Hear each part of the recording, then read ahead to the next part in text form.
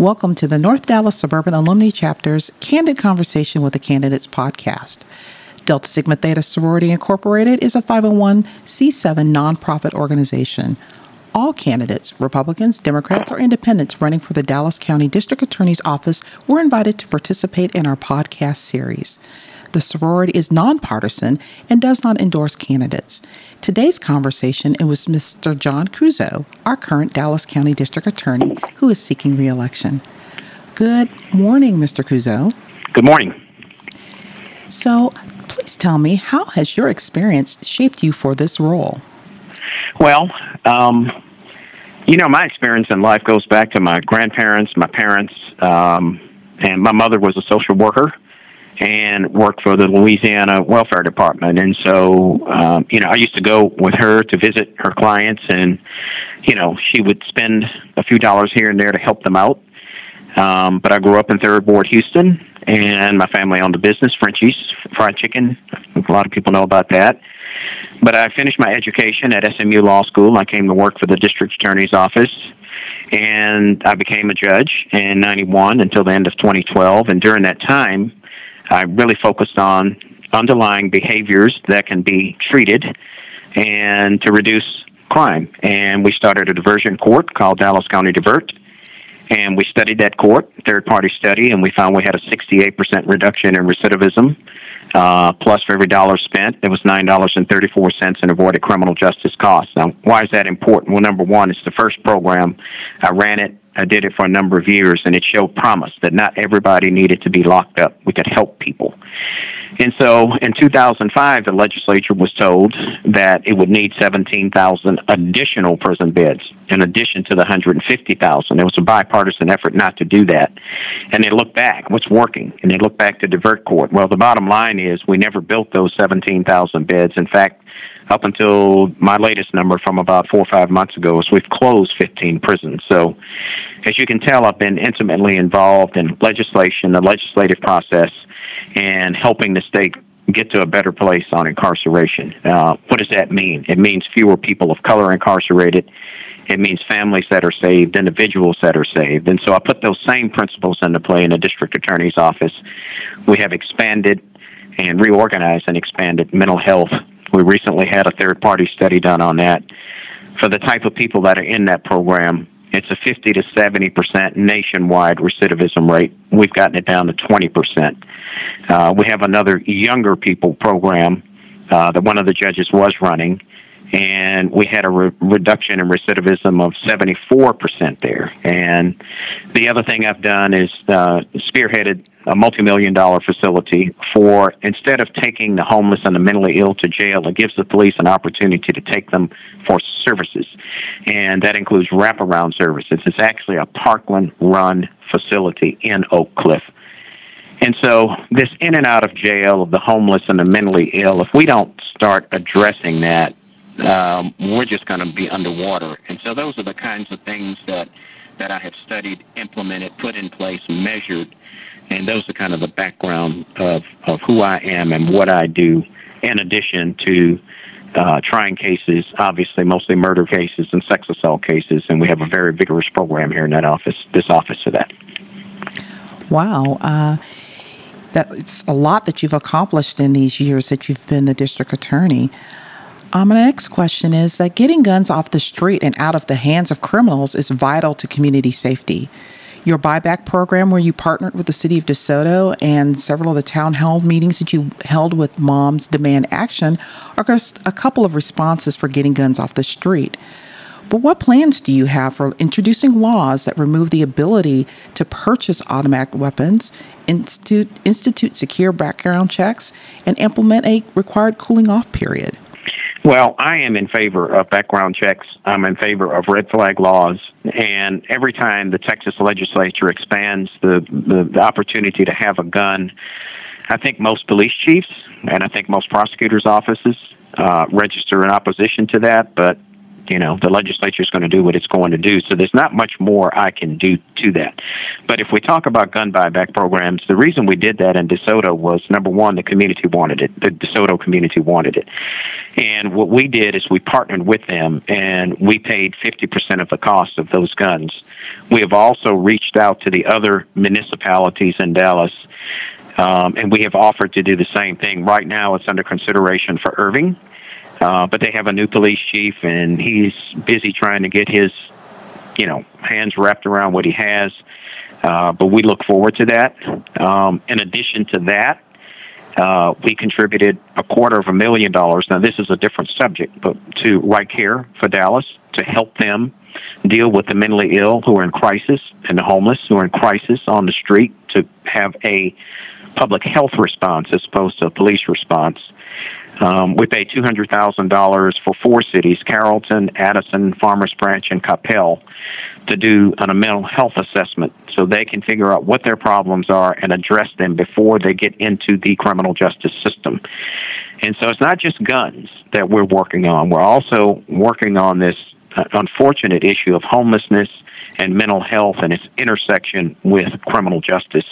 And so we are providing access to funds for these communities, not only to deal with guns, but to deal with the homeless and the mentally ill who oftentimes get hold of a gun. I'll give you an example. The woman at Love Field who shot the gun up into the ceiling, she was homeless, mentally ill, had been in and out of jail. Somewhere she got a gun. I don't know where.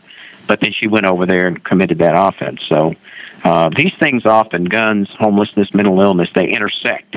And they intersect in criminal justice. And so we have a very vigorous, coordinated program with the police departments and with this office to deal with those issues. We don't expect that we're going to solve those issues, but we certainly don't want to contribute. And so we're doing all we can to help the departments deal with these issues. Thank you. In your CBS interview in September, you stated that you reduced arrest and prosecution for nonviolent crimes such as the possession of marijuana, and that has resulted in faster DPD response time to critical issues. Now, what could be done to expunge the records of those who were arrested, what is considered a non-serious issue? So expunction is an interesting thing, and if my policy resulted in somebody being arrested but not prosecuted, they have an opportunity after the statute of limitations, which would be 2 years, to apply for an expunction. To facilitate that, we do run an expunction expo, we call it, every year, and the numbers of people increase to the point where we can hardly handle it. So if somebody was arrested and we did not prosecute the case, and by the way, year in and year out, this is 90+% people of color on 1 or 2 joints of marijuana. Okay, so this is who we are impacting. When I said I wanted to come in and stop the mass incarceration of people of color, that's the first place to start, right there. And so we implemented that program. It's been studied by SMU. I don't know if you have access to it, but they were going to do a 5-part report. They stopped at 3 because there was nothing more to write about, because police behavior has changed and fewer people are being arrested and brought to jail, fewer people of color. So the policy has worked very well, and we're not criminalizing our youth. If reelected, what can the citizens of Dallas County expect to see in an improved, equitable law enforcement? Well, let's talk about what I've done that will continue on beyond the election. I have a legislative liaison. My predecessor did too. They got no laws passed. We've gotten 18 laws passed. Let's talk about 2 of the most important ones. Working with Representative Carl Sherman, we got Bo's Law, or Botham John's Law, passed. What does that do? It means that the police need to keep their cameras on during an investigation and not turn them off. We also work with Senator West and others. We drafted some legislation called the Richard Miles Act. Who is he? He's a person who was wrongfully convicted, spent a number of years in the penitentiary. And part of the reason he was convicted was the police didn't turn over all the evidence, especially the evidence of innocence. And so we now have a law that's in place that mandates that when the police file a case, they give us all the evidence in the case. There's no holding back evidence, and that they have to certify that they have given us all the evidence. And those are the 2 only criminal justice reform measures that were passed in this last legislative session, and we authored both of them. We sought out legislators, senators, and state reps to sponsor them, We got them through, and the governor signed both of them. So those are things in reference to making trials and courtroom procedures, the investigation of cases, much more fair and equitable. If somebody is innocent, we'll find out about it before they spend some extended amount of time in jail, perhaps.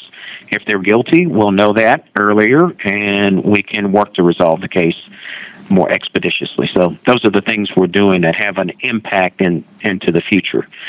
Also, our mental health division. Mental health issues and the intersection with criminal justice is on the rise all across the United States. And so to have a mental health division, not only with trained lawyers, but also we have sought out and achieved case managers. When there's a crisis, instead of a lawyer trying to figure it out, we put people with the skills and the qualification, education. And that's why I think we're able to achieve a much lower rate of recidivism than would ordinarily be achieved with that population. And my final question is, what else would you like the constituents of Dallas County to know about you and your office? Well, one of the things that I said that we were going to reduce the impact of the police presence in our community, all across this community, on people of color. And I think we've done that. I think we've done it in cooperation, not necessarily that we sat down and figured it out together, but the new Dallas police chief, Eddie Garcia, he works like I do on evidence-based programs, and he monitors them and he measures them. And when he put in a policy that marijuana, 2 ounces or less, recreational purposes, seize it, let the person go. Okay, that's right in accord with what we're doing. But what does that do? People don't understand that a police officer who stops, searches, hooks up a car, tows it, takes the person to jail, etc., they've burned up about 5 or 6 hours of an 8-hour shift. Okay, if you're wondering why people there's no response to your 911 call, nobody comes out, it's because officers, in many instances, thousands of times a year, are sitting at the jail booking in our youth. So what has happened? We have a new crime plan that works perfectly with what we're doing, and we're seeing violent crime go down in the city of Dallas. And we lost a police chief, Renee Hall, over the inability to do that, but we have a new police chief who works on the same theoretical basis that we do, and we're seeing the progress.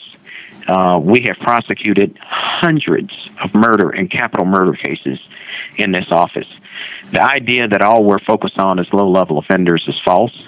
And as you know, just last week, for the second time, I went down and tried Mr. Shamir Mir and achieved a second life without parole sentence for him. And so we're very vigorous in the courtroom, and we are holding people accountable for the worst of crimes: murder, capital murder, sex assault of children especially. And we compare 2018 to 2019. I wasn't in office in 2018. I was in 2019 before the pandemic. And our numbers on murder cases and sex assaults, we tried more cases. We had fewer not guilties, more guilties, and somewhere between 13 and 14,000 years in a penitentiary we were able to achieve. So this office is doing everything it's supposed to do and more to combat violent crime, but on the other hand, reduce the impact of the criminal justice system on people of color on low-level offenses. Well, thank you, Mr. Creuzot, for this very insightful conversation. Delta Sigma Theta Sorority Incorporated is a 501c7 nonprofit organization. All candidates, Republicans, Democrats, or independents running for the Dallas County District Attorney's Office were invited to participate in our podcast series. Please continue to follow the North Dallas Suburban Alumni Chapter social media pages for the next broadcast of the Candid Conversations with the candidates. This is Deborah Curry, Social Action Chair of North Dallas Suburban Alumni Chapter of Delta Sigma Theta Sorority Incorporated, wishing you all a great day. Bye for now.